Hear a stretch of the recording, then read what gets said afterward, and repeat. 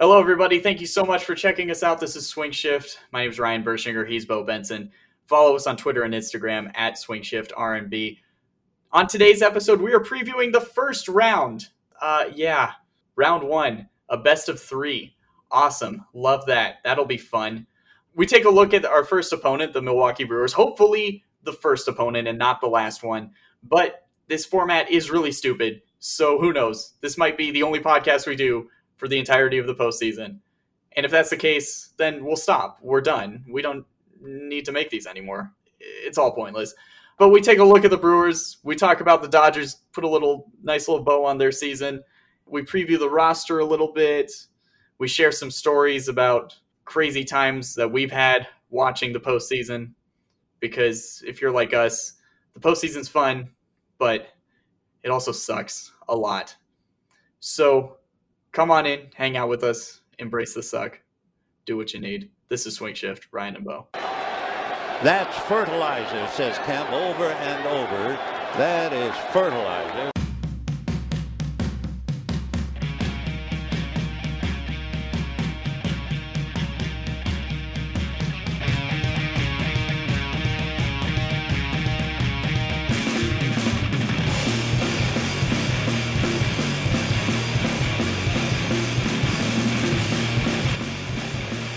Yes, thank you, S-Life. Now, of course, 2020 has been awful. Everything about this year has just been terrible. But unfortunately, my fellow Dodger fans, we're not even at October yet. That's right, this is Swing Shift. My name is Ryan. He is Bo. And it's playoff time. Once again, God damn it. It's time for the MLB playoffs. Yep. And, it's time for me to go to Do It Hardware and check out their rope supplies. Oh, God. October, especially the last couple of years, has been just so incredibly stressful, insanely frustrating. There have been wonderful times, great moments, but unfortunately, it ends in sadness every time. Yeah, no, pain. Always pain. You go through these couple of weeks where you just question, why do you even care about this? This is so stupid. It's just baseball. Why do I even care? It's always pain. It never feels good. It always hurts. Oh, God. There's always something stupid. But you know what? Bring it on, man. We're here. I can't run from it.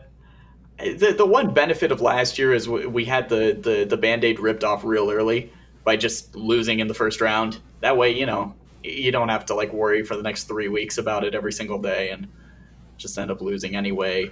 In 2018, I had kind of resigned. They weren't going to win that season. They had no. That team made the World Series was more of an indictment on how bad the rest of the National League was than anything else. Yeah, that was a down season for them, and they still got to the World Series. Them beating the Brewers in the championship series was the pinnacle that they were going to. That was the best they could do anyway. That was the funniest part. I think it was kind of funny though for the Rockies to still not win the NL West that year. God, that's right.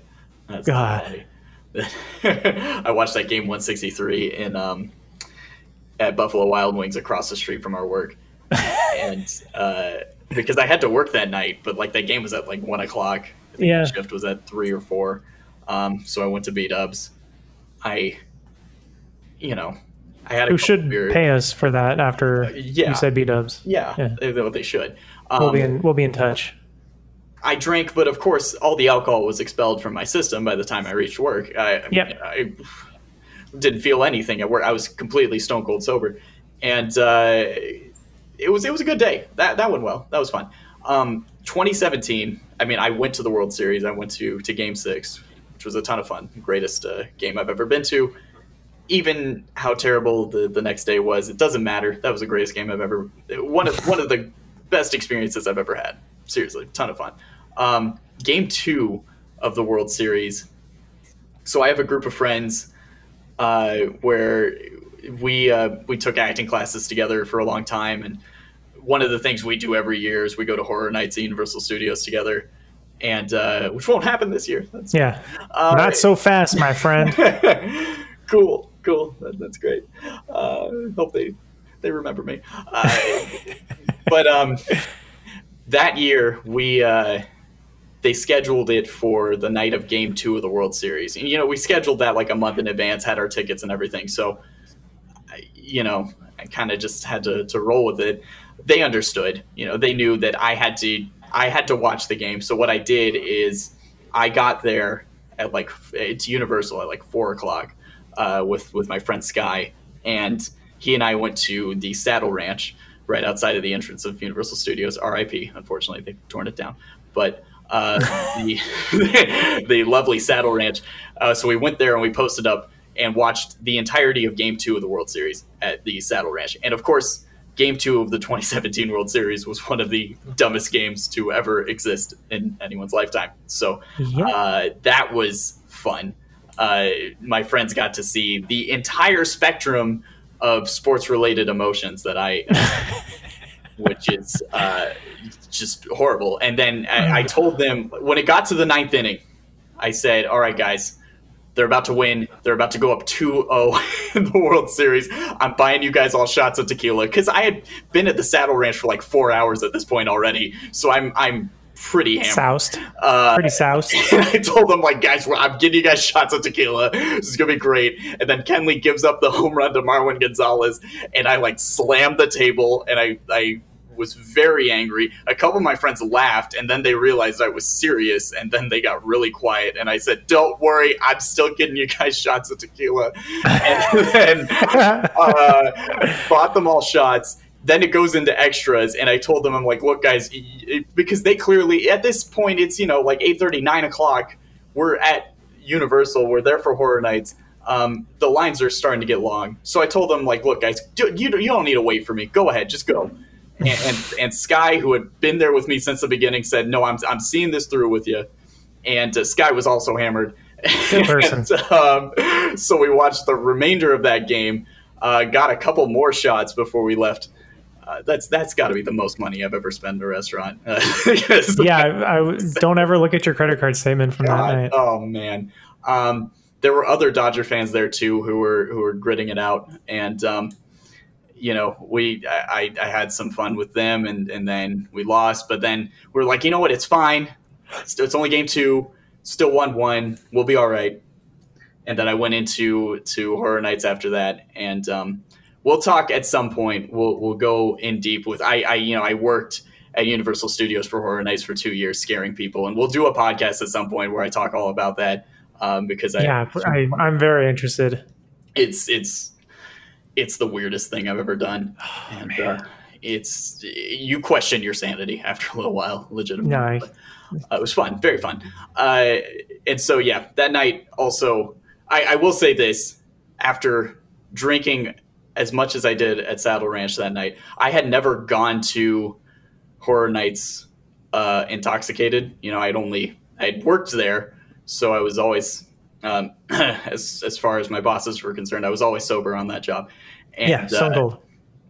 Just like every job I've ever had. And I say that as if like I'm an alcoholic. Like I've like 2 or 3 times. Okay, I'm not.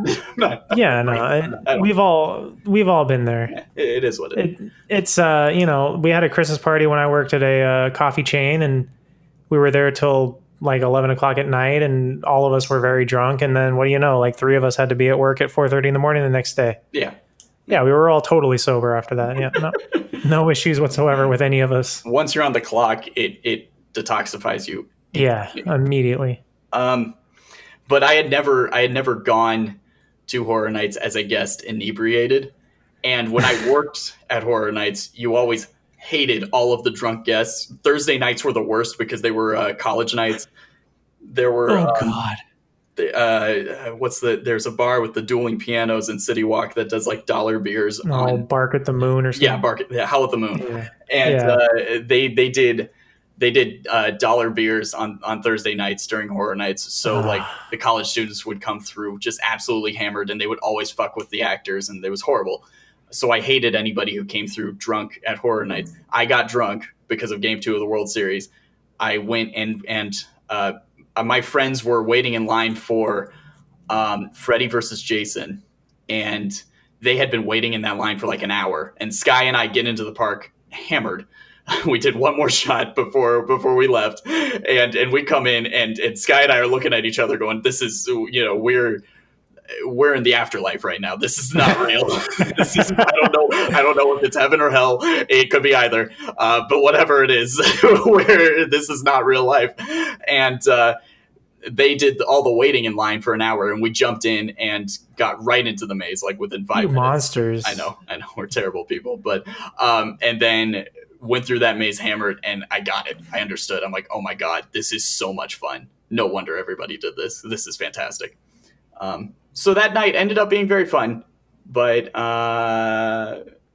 baseball wise, not so much. Yeah, no. See, like you and I are very similar in like watching playoff games. I can't remain calm. Like you should have heard me screaming obscenities at Jokic and Murray these last few nights here. Yeah.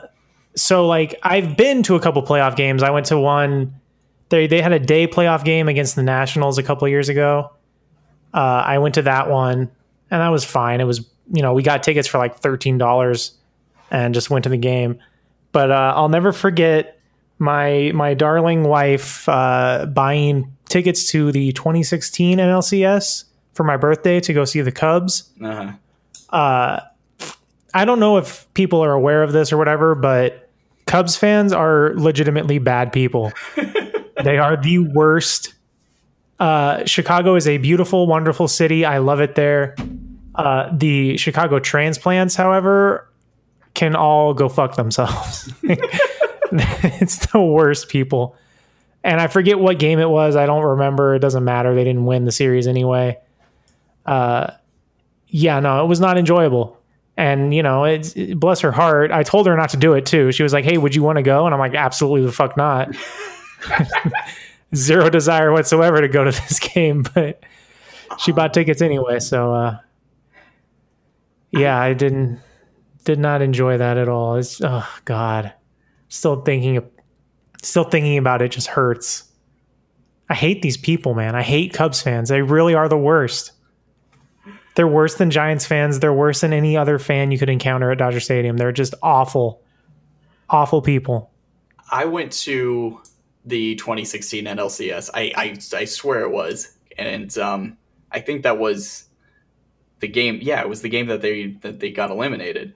Because that was the game where Adrian Gonzalez, like there was a play at the plate and they called him out, and there were reviews and it looked like he could have been saved, but he wasn't. And then that was like the only exciting, that was the worst experience I've ever had at a game. Because also that game too, like we drove into the stadium for parking, and we were like a half hour early, and still we had to park. I did not know that there is a whole other parking lot on top of the hillside. Like, there's that around, not in the big main parking lot. If you go up the hill behind all those ticket booths from the 60s, you go up that hill, there's a whole parking lot up there. I had no fucking idea. That's the only time I've ever parked there. And we had to literally hike from the top of the mountain to get to our seats. And so we missed like the first two innings. It was horrible. I was with Kevin Klein, one of the hosts of The Incline. It was the worst experience. I'm sure he would agree. Worst experience we've ever had at a game. So upon further inspection, I think it was game 5, and it wasn't the game they got eliminated. They went down 3-2, I guess. That's unfortunate. Yeah, that was. Anyway, I tried to erase that game from my memory because that was the worst experience I've ever had at a game. And, I mean, as Dodger fans, why wouldn't we want to erase October from our memory? Right. God, exactly. And that's really that's what we come down to now. All right. So we're recording this episode obviously because the playoffs are about to start. Yay! Yay! And for the first time ever, we're going to have to watch a 1 seed versus an 8 seed in the Major League Baseball postseason. Let's address this format first. So, first off, we get it for this season, okay? It's a weird fucking season, 60 games, fine, whatever. A large part of the reason why they're doing this is to recoup some of the money that they're losing from nationally televised games that got canceled because of the lack of 100 games in the first half of the season. So I get it. It's fine. It is what it is. This better be the only time they do this format. Now, what Bo what you have brought up before is that the higher seed should start with a 1-0 series lead if they want to do this sort of format. And I at first, like, I kind of questioned it, but now I completely agree. If they want to include this format in the future, which it sounds like Rob Manfred has kind of indicated that he likes the idea of it, which, awesome. We get to implement more wonderful Rob Manfred ideas.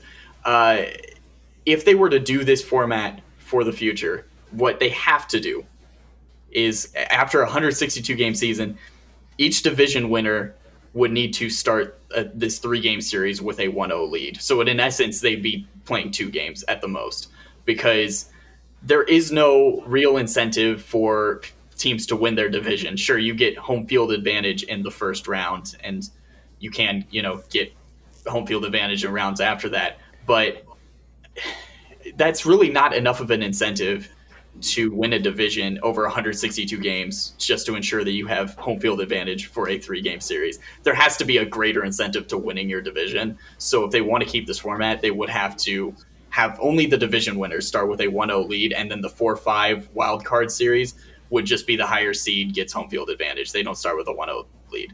But that's the only way that you can justify keeping this format in the future. It's dumb. Baseball has some weird thing where they just want to make their product as horrible as they can, as a joke. I just can't imagine a sport where the people in charge think it's good that you could lose your best team in the playoffs in the first round, like that. It's just, I don't get it at all. Like, beyond everything else that's wrong with it, like, it's I really cannot see this playoff format working, and it just completely destroys the value of a regular season too. Yeah, like, no one's going to take it seriously, right? And it's just like, all that's going to lead is to more stupid fucking tweets, like the Marlins tweeting out "clinched" after winning their 30th game of the 60-game season. God, yeah, I think, look, good for the Marlins. They had to go through a lot of shit this season. Whether or not it's their fault, it's up to you to decide. But, but that's also kind of representative as to how fucking stupid this 60-game season is that the Marlins can literally get to the postseason. Look at their roster. Like, they're not a good team. They're probably going to get bounced in the first round. They got, they're the 6th seed, right? So they're, I believe so. Yes. With the Cubs. So, look, it's a fun story. That's fun. Good for them. I don't think just because they have Sixto Sanchez doesn't mean they're all of a sudden going to make a playoff run. No, I just not to be like a fun goblin or whatever it is, but if you are like Milwaukee, who is 29, had 29 wins, you said 29 and 31, yeah, so they're below 500. If you're tweeting out like the group photo and tweeting about how you clinched today, like, no one cares. I don't give a shit. Like, you should not be celebrating this. You're there by default. So just, whatever, enjoy it, have fun. And I say this knowing full well that in about a week and a half, we're going to be talking about what went wrong in the series with the Dodgers. So exactly. That brings us to, God. Okay. So this is where we're at. Yeah. Dodgers get the Brewers in the first round, which, out of the potential, I'm glad it's not the Reds. The Reds are too talented. They would have been too good of an 8 seed. Yeah, but let me preface this by saying, like, when at least for myself, I don't know about you, but like when I talk about like facing the Brewers or facing the Reds or whatever, like, all that shit, like, I am not scared of anybody. Yeah. Like, I think that's an important thing to say. Like, right. A lot of the beat writers and stuff are tweeting like, oh, anyone, you don't want to face the Reds in the playoffs, blah, blah, blah. How about you don't want to face the Dodgers in the playoffs, the team that has a 700 winning percentage and didn't lose they lost one series all year. Exactly. Like, the offense is a buzzsaw, and, they have a 1-2 punch of Clayton Kershaw and Walker Buehler. Nobody should want to play that team. Yeah. So, like, that's the one thing I think, like, sure, I'm glad not to play Cincinnati just because baseball is such a random sport. Mm-hmm. But if it had been Cincinnati, I would still sit here and tell you Dodgers in 2. Right. Like, and that's how we should feel. I agree. I'm not afraid of any opponent. I'm afraid of the format. Yeah, that's exactly what it is. And I think that gets mistranslated by a lot of people that talk about it. But yeah, no, it's the format that's terrifying, not the team. Yeah, because all it takes is one ground ball careening off a second base, and before you know it, you've got an elimination game in 2 days. Exactly. Because even beyond, well, first off, yeah, the 3-game series, that sucks. Having to granted, as you said, the Dodgers only lost 1 3-game series all season. That was to the Rockies earlier this month. But beyond that, like, again, anything can happen in a 3-game series. So that's what's terrifying. After the first round as well, then you're in a bubble where the Dodgers won't play at Dodger Stadium again for the rest of the season. So where they have in fact, they will only play in Arlington. Even if they go all the way to the World Series is being held in Arlington. Which is like, honestly, the worst stadium you could hold it in. Stupid. So, but, Dodger fans, if you want to see some baseball at Dodger Stadium, if fans are going to be allowed at some of these games, which it sounds like it's still highly possible, well, you got the Twins Astros and the A's White Sox, which is those actually I would totally go to the Astros game and just boo them the entire time. Exactly. That's highly. I wonder if Manfred's going to realize what he did and switch them over to Angel Stadium pretty quick.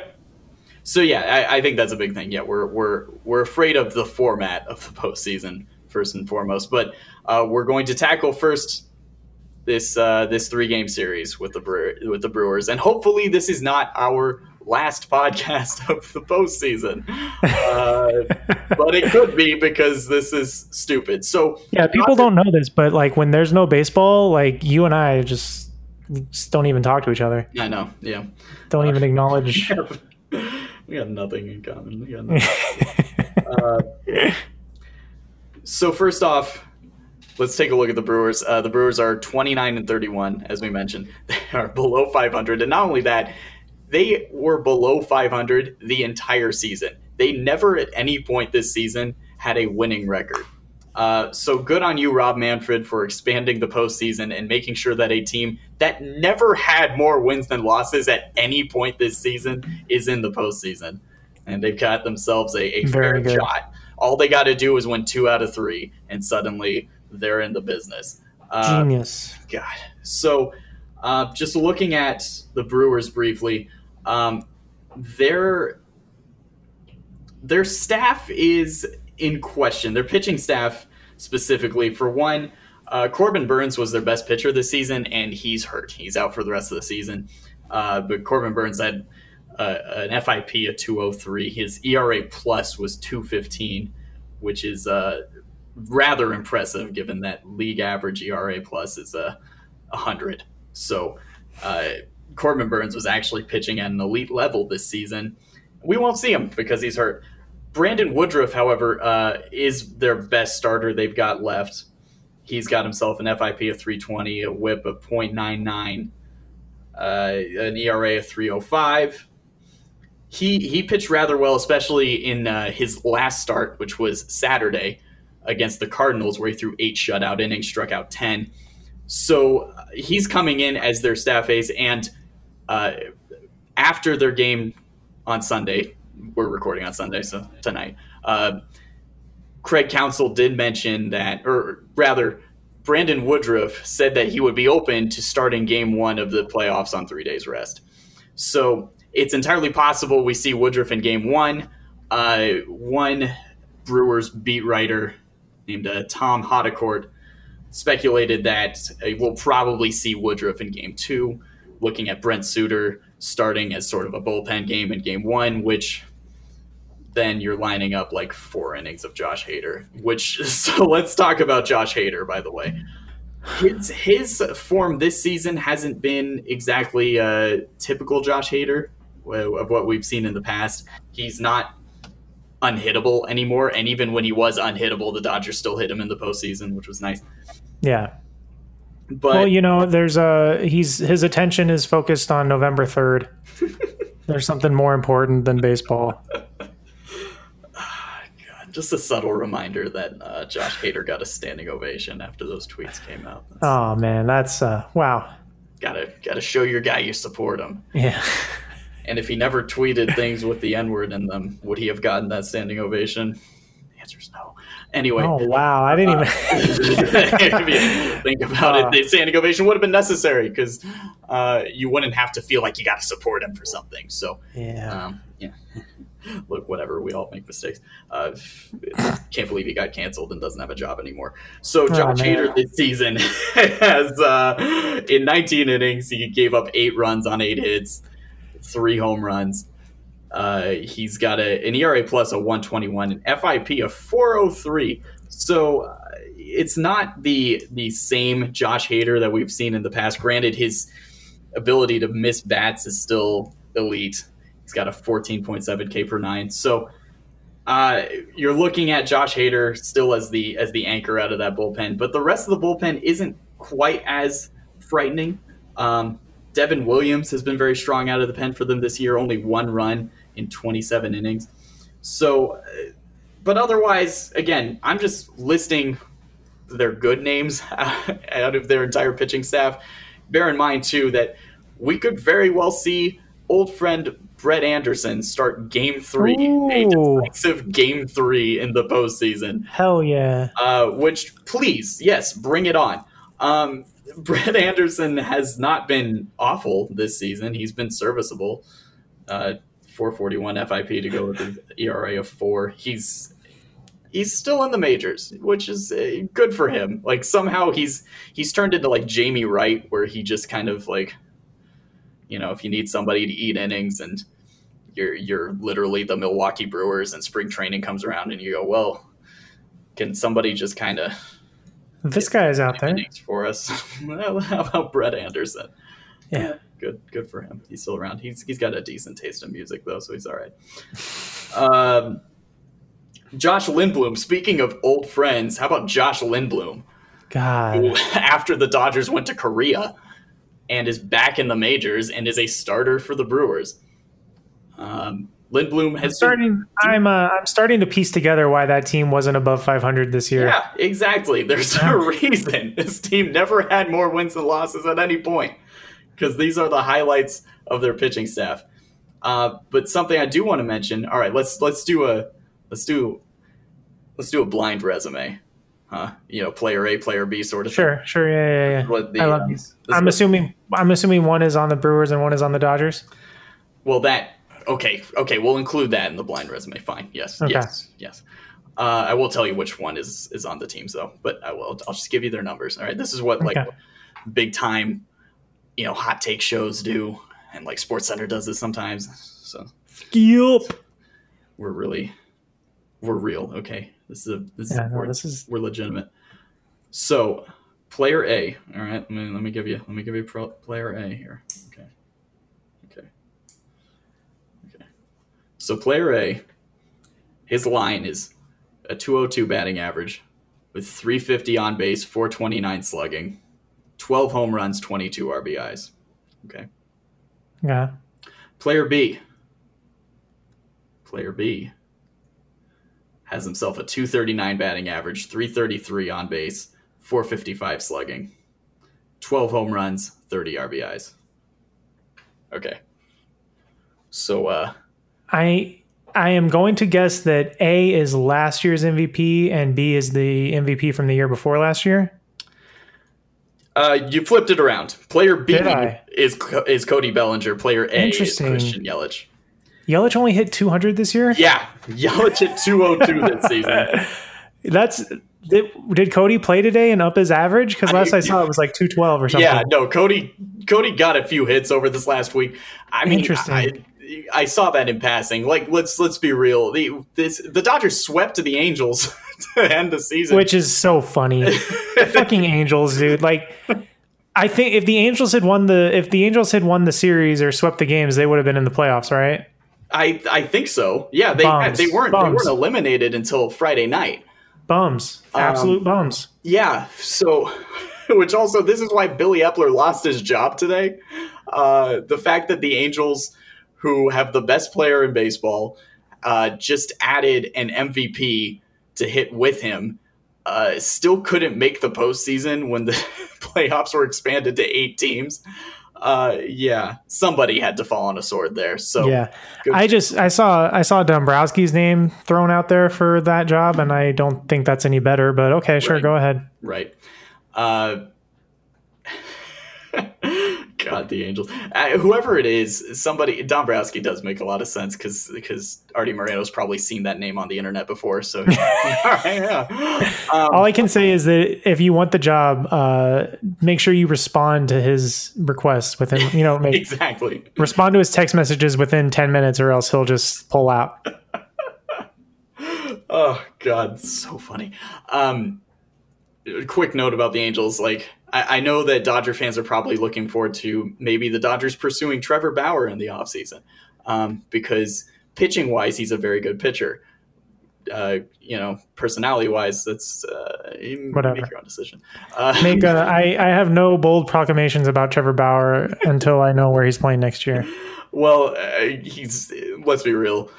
Whoever the GM is for the Angels is going to be told by Artie to throw as much money as they can at Trevor Bauer, because that's the only thing they have to, they have no choice but to throw crazy money at free agent pitchers right now, because they've got nothing in their pipeline. So if they want to compete, they need to build a pitching staff from outside of the organization. And see, that's the interesting thing about Bauer though, is because hasn't he said he only wants to take 1-year deals and play where he wants to play?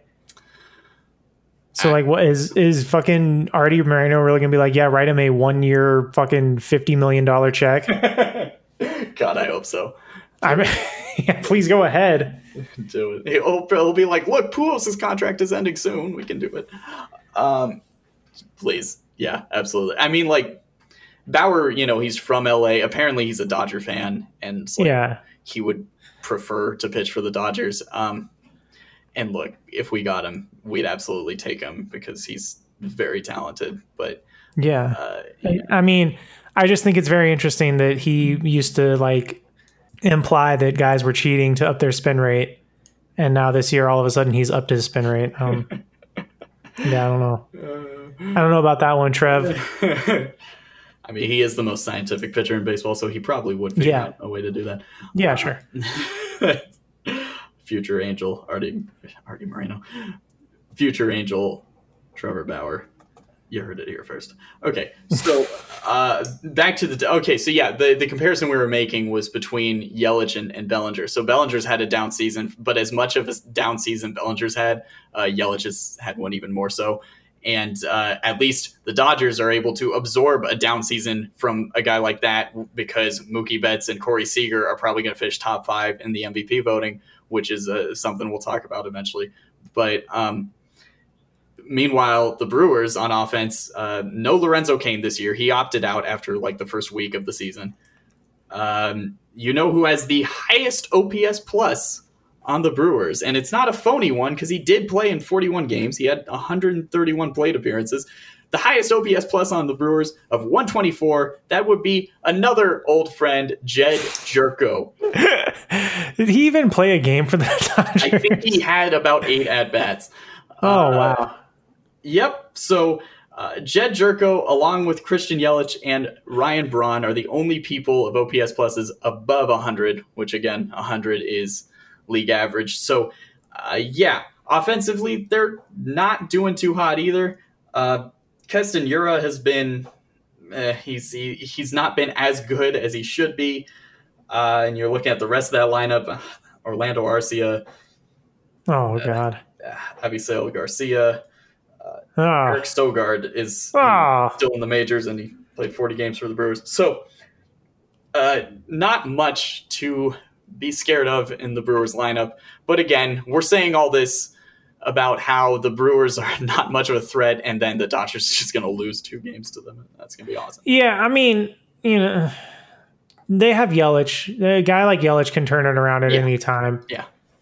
But I mean, things are going to have to go so catastrophically wrong for the Dodgers to lose a series.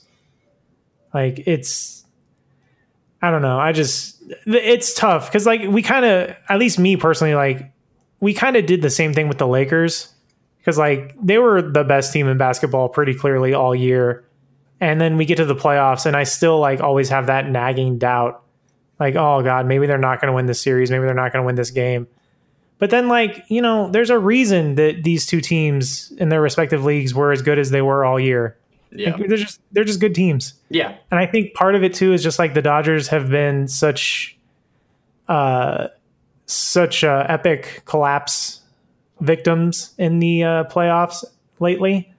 So it doesn't inspire much confidence. But I will also say that the Dodgers have not gone into the playoffs with a player on their roster like Mookie Betts before. Yeah.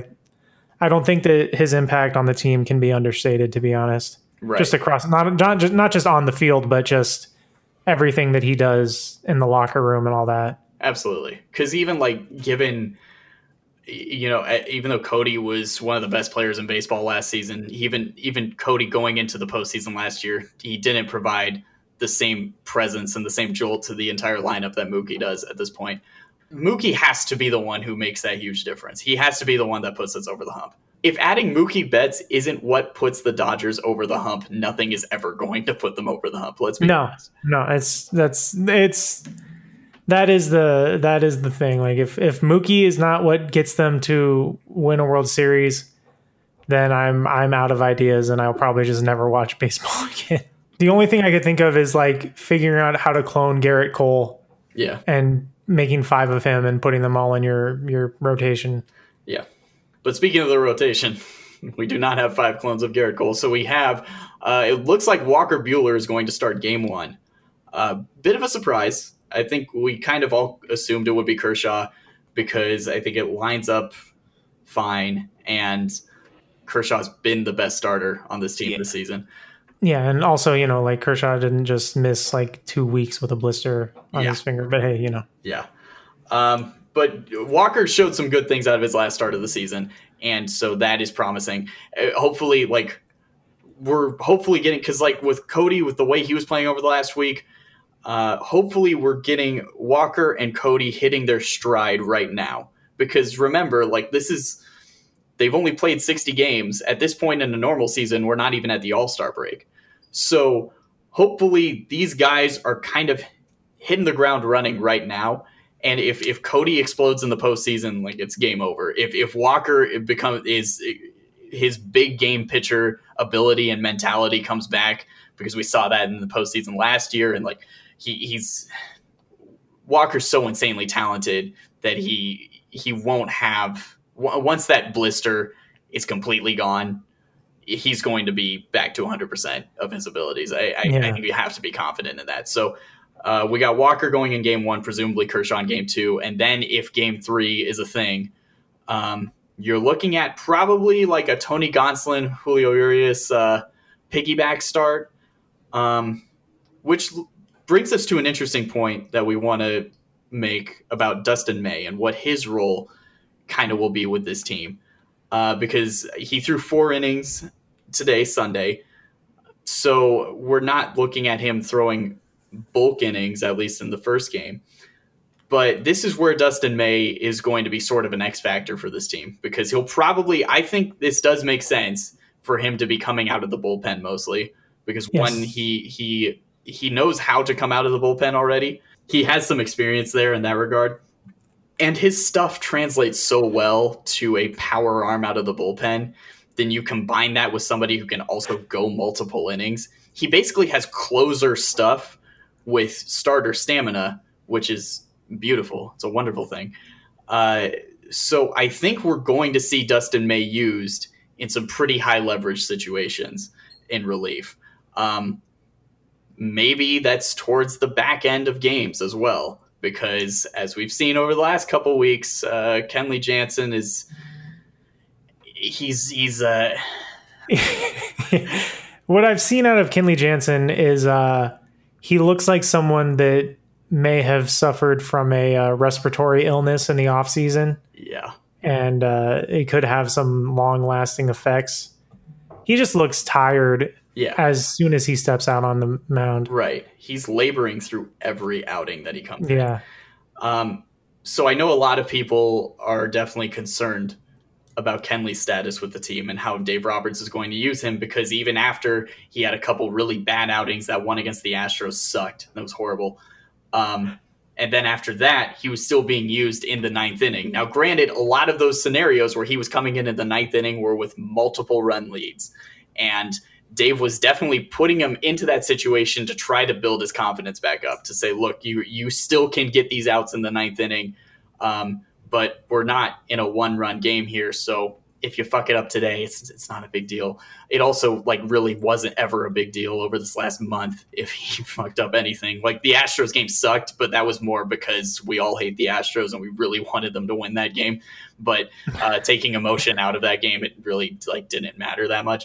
So Kenley is, look, for one, we do need to point out, at least I will keep beating this drum, the first half of this season, he was one of the best, if not the best reliever in baseball. The month of August, he was the NL reliever of the month, and that was deserved because he was dominant over that month. He was looking like he was returning to form. But over this last month, he labored through a lot of outings. He was throwing a lot of pitches. Guys were getting on base. But I think it's interesting to note, look at his Baseball Savant page. He's in the 100th percentile of hard hit percentage. He's not getting hard hits off of him. He's only allowed 2 home runs this season, right? His expected ERA is in the 91st percentile. His exit velocity in the 99th percentile. That's the thing. He's inducing very soft contact, but he's not missing as many bats as he used to. Granted, he's still in the 76th percentile in whiff percentage, so he's still solid, but in an ideal closer, you want him in that 90 and up percentile. You ideally want a guy who's going to miss more bats. The big issue with Kenley has been the fact that his fastball velocity has been very down and his fastball usage is up compared to his cutter. Specifically, looking at his fastball usage, his four-seamer has gone up to, he's using it 28.8% of the time. Compare that to last year when he was using it 13% of the time. The year before that, 6.7. His cutter usage has gone down to 61%, which is the lowest since 2015 for him. So, and his slider has been consistently low, 9.6% of the time he's using the slider. And sometimes that slider is the one that gets hit hard, which is not great. So, point is that Kenley has been relying on his fastball a lot more, and his fastball is not going that hard in very basic terms. So I don't know. I want to say that Kenley's not going to be closing the games in the postseason. Can we with confidence say that Dave Roberts isn't going to simply go with tradition over actual statistical evidence? No, I can tell you right now, there's no way that Dave Roberts doesn't let Kenley get the first crack at closing a playoff game. Right. I'll tell you that on fucking Sunday, 2-3 days before the games start. Doesn't matter what the situation is. Yeah. And look, I know people still freak out over Kenley coming into a game because he's messed up a couple this season. He messed up more than that last season. If he's not being used in the ninth inning, what do you do with him then? Yeah, you can't. There's nowhere else you can use him. Yeah. There's just he's not gonna. The one thing that I think is interesting about what Dave Roberts has said about Kenley's performance is how much he feeds off the crowd. Yeah. So maybe he needs that adrenaline boost from the crowd, going crazy for him coming into the game. That's something that I think there's actual tangible, that makes sense. Mm. But also if you need that to perform well, then you can't be relied on because you're there's no fans. You're not gonna have fans. Yeah. Oh my God. So, and my point too is that Kenley's going to pitch at some point in the game.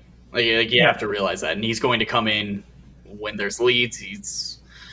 He's going to be asked to protect a lead at some point. It may not be the ninth inning, but and this is a conversation that Bo and I will definitely have at some point in the future. We think that the role of closer should die in general because statistically speaking, it's not guaranteed that the highest leverage outs are in the last inning.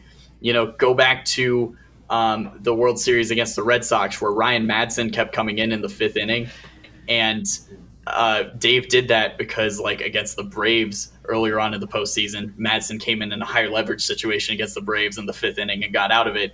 And for whatever reason, like, Dave just kind of sees reliever for this inning. You pitch this inning, you pitch this inning, you pitch this inning, and he ignores. I know that people think that Dave is an analytic manager and is always doing things based on matchups, but that's like not entirely true.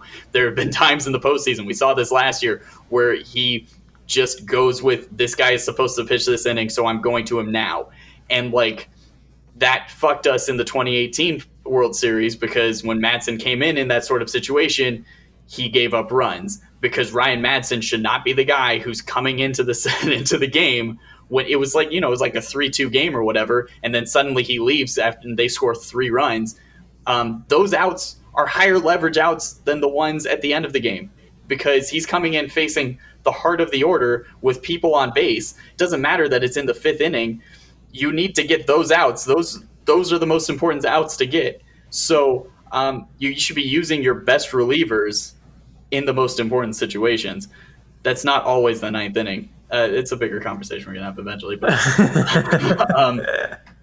close should die in general. But looking at, the rest of the bullpen, they've picked up the slack pretty well, I feel like, these last couple of weeks. Trinan starting to get hit a bit, but I think that part of that is from workload. And we talked about this on the last episode, just a lot of the relievers have been used so much. So they get, 3 days rest right now. And I think that the relievers will be used not conservatively per se, but they'll have more rest in their arms coming into the start of the postseason. That's going to help. Yeah, I think the 3 days rest is as many days off as they had during the season. Yeah, exactly. Like it definitely feels that way. So guys like Jake McGee had a really good season, which was a great under the radar pickup that Freeman made, and out of nowhere, McGee was a super productive. I will honestly say that Jake McGee might have been their like second best bullpen pitcher this year. Legitimately, I think you can make that case. Adam Kolarek had really strong numbers, and that also kind of flew under the radar. Victor Gonzalez was super impressive this season. Yes, that's a name that more people should be thinking about. Victor Gonzalez had an ERA plus a 3.06, an FIP of 169 in 14 appearances. Ooh. 19. We got some swing shift breaking news. Okay. We need a jingle. Yeah. We need a jingle. With 2 minutes and 19 seconds left in the fourth quarter, the Miami Heat have taken a 116-102 lead over the Boston Celtics. So it looks like the Los Angeles Lakers will be facing the Miami Heat in the 2020 NBA Finals. Well, there you have it. That'll be new news to you, listener. You will have not known that. Definitely. Listening to this podcast. No, LeBron fucking hates Pat Riley. He has a grudge. So you could talk about the Lakers. Let's just finish this, and then you can talk about the Lakers. We were at the very end.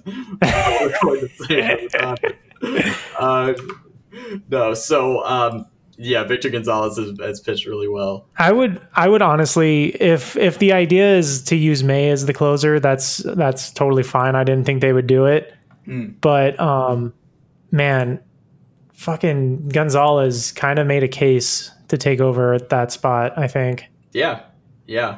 He definitely impressed a lot of people this season, and he's going to be, we keep calling people an X factor. He's going to be an X factor out of the bullpen. last notes, I think just to take a look at the roster of what it may look like for this series. You go through the names, and I think really what it comes down to is one, whatever situation Jock is in right now, which prayers go out to his family. No one really knows. Yeah, I have no idea what's going on there, but it's scary because he had to leave in an emergency. He came back, and Dave has said, like, yeah, it's possible that he has to not be a part of the postseason roster for the time being, because he might have to go back and take care of whatever their family is going through, which is pretty scary. But looking at from a baseball perspective, what that last spot on the roster will be, it's a 26-man roster for the postseason. It looks like they'll probably roll with scratch that. Okay, so looking at that last spot, it's going to probably come down to a position player, unless they really want a guy like Alex Wood on the postseason roster. Well, I really don't want Alex Wood anywhere near the team. Get that fucking guy, I swear. Oh my God. Yeah, so probably not. It comes down to probably either Jock, Gavin Lux, Matt Beatty's fallen too far. He's not going to be a part of the postseason roster, I'd imagine, especially with how good Edwin Rios has been over the last week or two. Yeah. Just hitting the shit out of the ball. It's wonderful to watch. His swing it's beautiful. And hopefully too, like, Edwin has now forced his way into the conversation of, DH for the postseason. Yeah. Which brings up the other point of that last spot could potentially go to Keibert Ruiz. So that way they carry 3 catchers. So that way they can use Will Smith as a DH. Which to that I say, just have him catch because he's better than Austin Barnes. But yeah. I get that, Barnes's glove and experience behind the plate definitely has value, and it helps. And we've talked about that in the past. But Smith's bat right now is the most valuable thing out of all of the catching assets that we have. Smith's numbers this season are stupid. He's just wrecking the ball. He's he's easily the best hitting catcher in baseball. Yeah. I don't even think it's a question at this point. He had an OPS over 1,000. Yeah, it's the 300 batting average, 414 on base, 600 slugging. That's absurd. 8 of his 33 hits were home runs, 9 of them doubles. So, along with 20 walks and 20 strikeouts, it's super impressive what Will Smith has done with the bat. So, I think what they will end up doing, I think Jock gets it. I think Jock has priority. I would. Dave, we just talked about Dave being an old school manager, and he's gonna take Jock because Jock has postseason experience. Yeah. And honestly, there is something to Jocktober. Yeah. He's consistently one of their best hitters in the playoffs. So sure, why not? Whatever. He hit well in the series against the Angels. So hopefully he's another guy who's starting to hit his stride right now, because he struggled a bit this season, but yeah, I mean, there's clearly something happening beyond baseball with him. So yeah, hopefully that gets all figured out before he even worries about the playoffs. If Jock is unable to go, though, I think I would then opt for Ruiz, just so we can ensure that Will Smith's bat is in the lineup every day. Yeah. I think there's a lot of value to that. And if worst comes to worst, Austin Barnes can play second base. Oh, God. He's done it before. God damn it, he'll do it again. That sounds like a threat. Lux has been fine, but I don't think he's played well enough to say that he absolutely needs to be on the postseason roster. No, Lux also played a lot like someone who got COVID-19 at a pool party in Arizona. Yeah. And that's why they weren't on the major league roster when the season started. That's also very specific. Can neither confirm nor deny that. That's just what that's just the scenario that I imagined in my head. I think that about wraps it up. Look, in a homer sense and in a baseball analytical sense, the Dodgers should win this in 2 games. Yeah. They should. But of course, baseball is a stupid sport where anything can happen. I hope to God that they win this goddamn series. If they don't win the World Series this year, it better not be from losing in the fucking first round in this stupid 3-game series, because we as Dodger fans will never hear the fucking end of it if they lose to the Brewers in a 3-game series. I'll log off. Yeah. I'll just log off. Please, for the love of God, just win this one. All right. Do you want to? You can put a bow on this episode. Now you can talk about basketball. Hey man, listen. You do so well. Listen. Damn well say it's okay. Lakers in 5. That's all. LeBron has a grudge against Pat Riley. And even if the Celtics somehow pulled this out in the time between me looking at that and us talking about this,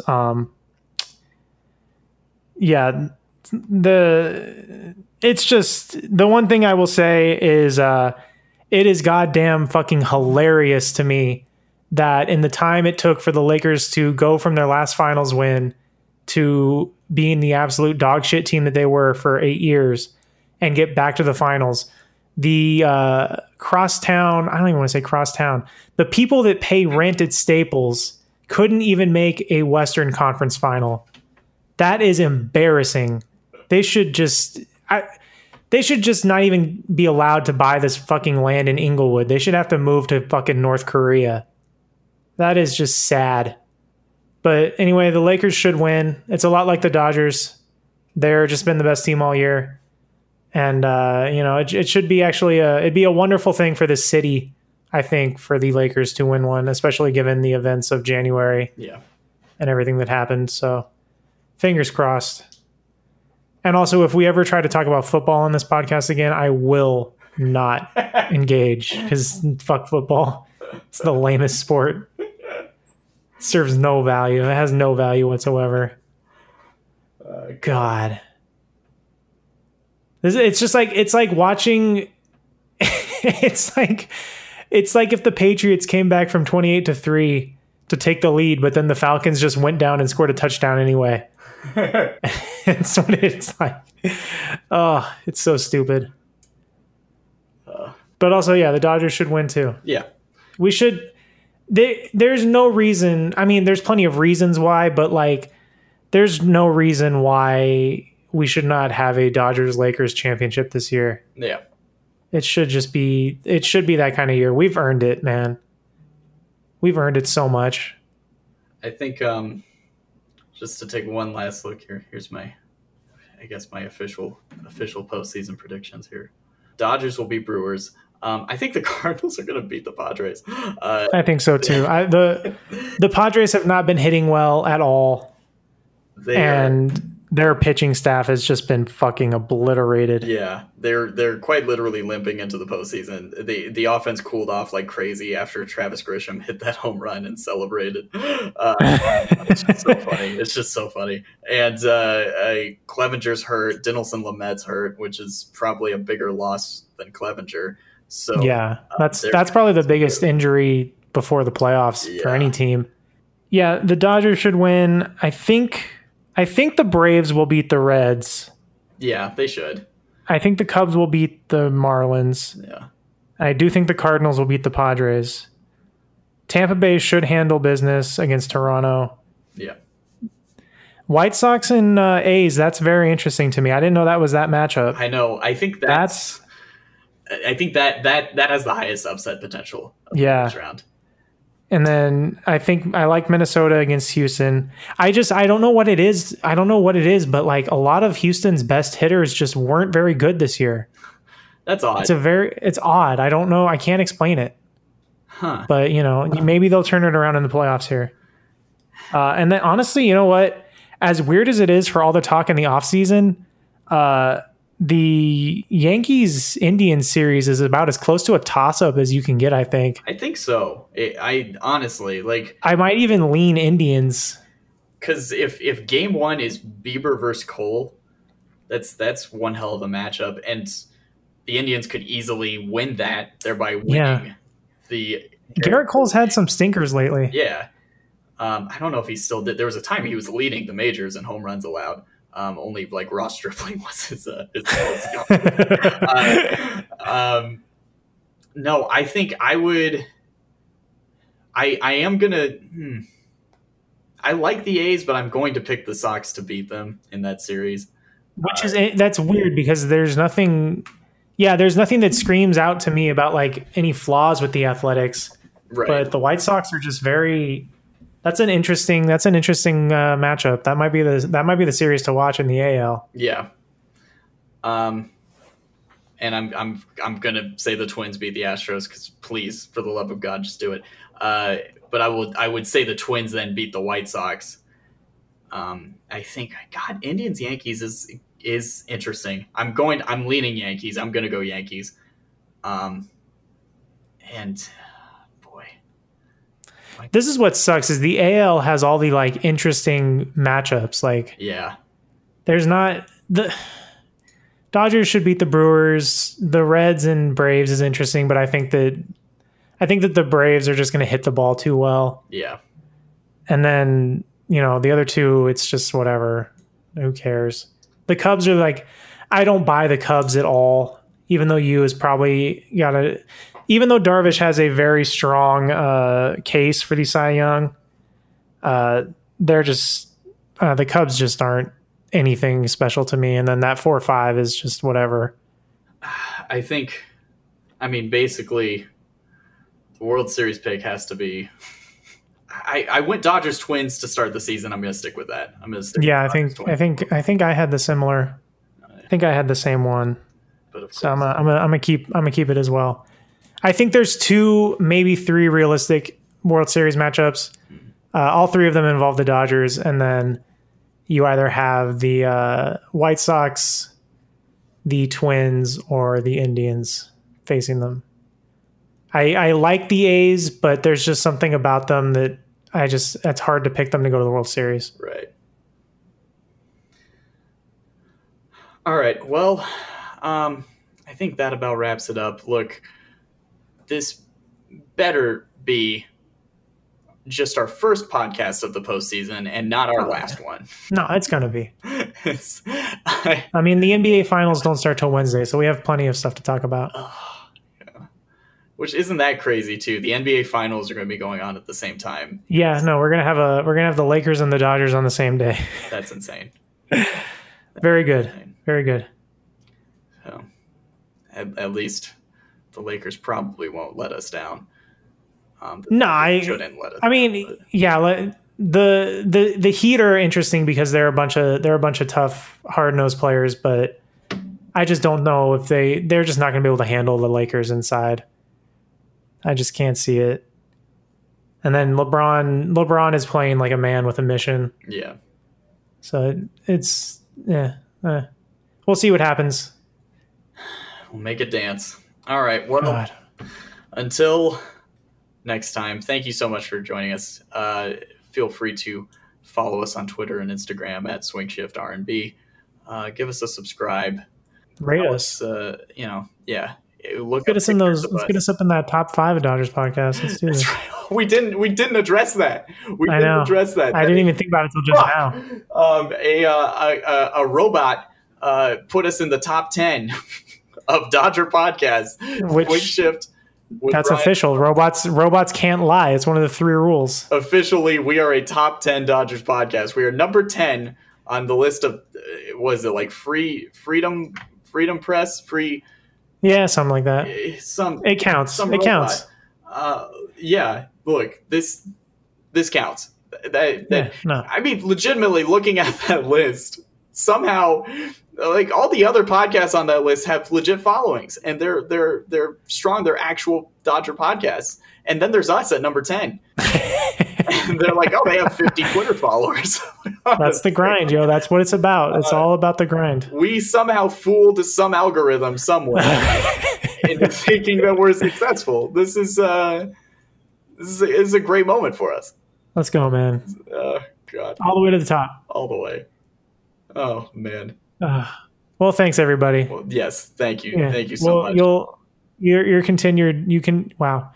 continued listening is gonna rise us to the top. We will be number one. Number one. Make that algorithm think that we are number one. Yeah, higher than please. On air, off air with Joe and Oral. Put us above the actual broadcasters. Let's fucking Dodgers. Wow, they should come on the show and defend themselves. They should.